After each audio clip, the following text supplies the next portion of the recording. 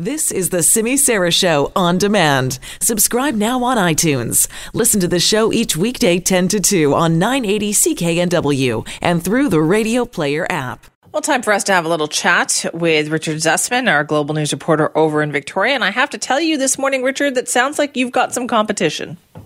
For what? What happened to me? Your new cooking show. I know what you're talking about. I checked out your cooking show with your daughter the other day, and it was fantastic. But I was reading this morning that there's other people across the country. Like, have you read about Mary Janet McDonald?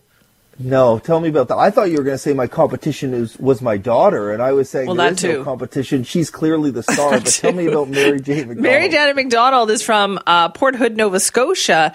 Her family loved her cinnamon buns, so they were like, Mom, you should try doing this cooking show on Facebook Live. So she was like, all right, kids, I'll do it. You know, what parent doesn't get finagled into that? And her cinnamon bun recipe is so popular, it's now been viewed something like 60,000 times. So now she's got a regular online cooking show. I think you should do this too. And maybe her chief medical health officer will throw her a shout out at some point. Yes, we got ours yesterday. Dr. Bonnie Henry said she'd watched Bailey on the cooking show, which was very cool to see. And obviously this stems from the chief medical health officer saying last week that one of the things you can do over the long weekend is host an online cooking show. So it was really fun to do. We will do another one, Simi. I don't think we will ever be as popular as the cinnamon bun lady. Oh, man, that was a great recipe. I got to watch that so I can make those cinnamon buns. But you guys were making some good stuff too, so I look forward to that. We're all set for what we're doing on Friday. We'll talk again on Thursday about it, but we got a good one set up for Friday. All right, I want to hear about this then on Thursday. But let's talk about TransLink right now, because we're going to be talking to Jonathan Cote coming up a little bit later. They sound like they are in deep trouble. They are $75 million a month worth of trouble, Simi. And this is now TransLink is asking for emergency relief funding from the federal and provincial governments to offset those losses. So, a number of changes have been made at TransLink because of the pandemic, including making the buses free to allow for backdoor entry. Obviously, ridership is also substantially down because of the pandemic. And so the transit provider is hemorrhaging cash and says it needs emergency funding from both higher levels of government in order to ensure that it can continue to provide services during the pandemic.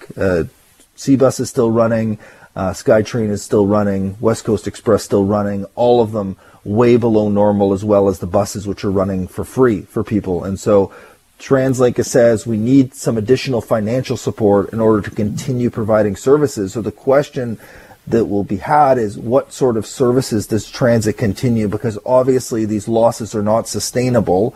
And also the province and the federal government will want to provide some sort of financial support. But, the bills will start adding up, considering $75 million here. The city of Vancouver asked for $200 million. They got turned down. But all the municipalities will start asking for money as well. So the province and the federal government are going to have to be picking and choosing what gets funding and how much. And so part of that is going to have to be some sort of service reduction during the pandemic. And what that looks like, we just don't know yet. Okay, so that we'll have to talk more about them with that. But I guess it reminds me then of the next thing we were going to talk about, which is the BC Ferry situation. Because if you reduce transit, then do you make transit busier? And that's the problem that we've been seeing with BC Ferries, so the question that people had with BC Ferries. Yeah, and so that's a good question. And so it will be about, for TransLink, figuring out, what routes they can cut down on in order to ensure that they don't have issues where people cannot physically distance on board. There will also be questions around, how do you ensure that people keep working and how many people can they keep working? That was one of the issues at Ferries. And as you mentioned, Ferries was required by the federal government to cut its capacity in half in order to ensure physical distancing. Obviously, there's a lot more room on a ferry than there is on a bus. And with the ferries, many people can stay in their vehicles to ensure the physical distancing takes place. But for the larger issues of ferries, Dr. Bonnie Henry said actually things went pretty well over the weekend, that there was a lot made of some busy ferries arriving in remote communities. And I get it. I get it for these remote communities, how concerning that can be, even to see a few dozen people arrive, because the healthcare infrastructure in those communities is just not built for an influx of people. And if there is a COVID case as part of this, it could really overwhelm the system. But Adrian Dix, the health minister, provided numbers yesterday which were quite amazing in terms of the huge reduction in the number of travelers this Easter weekend compared to the last Easter weekend. It was like 10% of last year's travel, like such a massive drop because, people did get the advice. So in 2019, there were 173,284 travelers on Easter long weekend on all the ferries, and this year it was 14,633. Wow. Okay, that is quite a stark difference there, Yen. So what are they planning to do about the TransLink situation?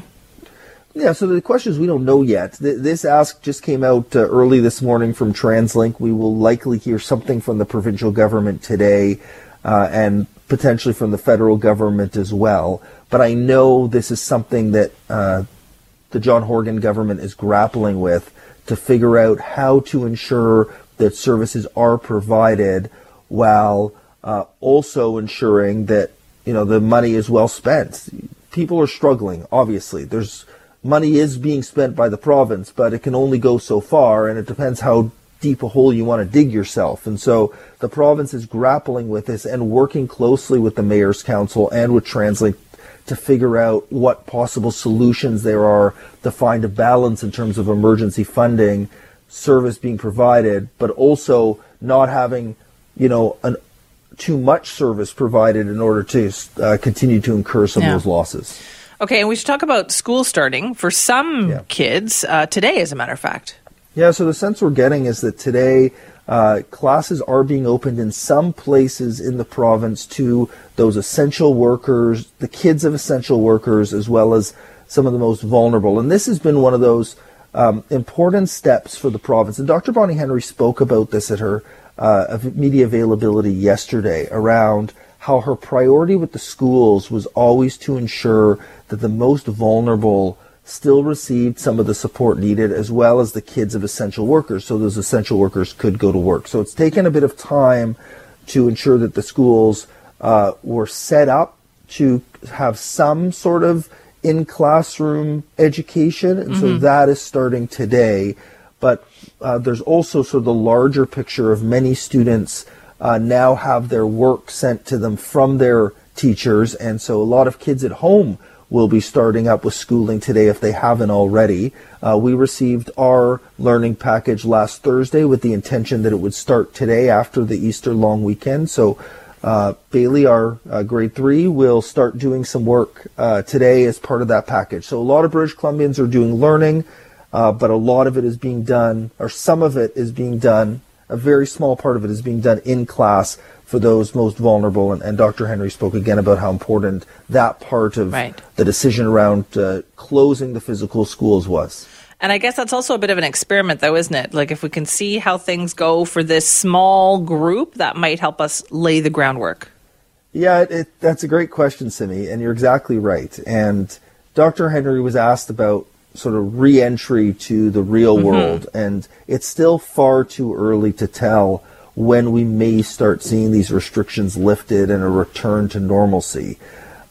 Dr. Henry said we're at least a number of weeks away from that, but conversations are taking place in terms of what that looks like. And she laid out a number of things school-specific around, ensuring that spread doesn't happen within schools, ensuring that students are safe, ensuring that the learning is productive in terms of the timing. So those are all things that are being weighed. And obviously, the advice will be taken from the Chief Medical Health Officer, but there will be questions as well, because schools obviously involve a lot of substantial stakeholders around teachers and administrative staff and principals, and so those conversations will take place. The goal still is to try to have some sort of in-school class by the end of the school year. That's what they're trying to do, but it will be dictated by the virus, by how we're doing in BC, how other jurisdictions are doing, how we can control the spread, and that will ultimately be up to Dr. Bonnie Henry and her team to decide. But they are still looking at possibilities of having something in the schools this year if it works. It's far from a guarantee, but it's still something that's being worked on. All right, Richard, thank you. Thanks, Simi. We'll talk to you on Thursday. That is Richard Zussman, our Global News reporter in Victoria.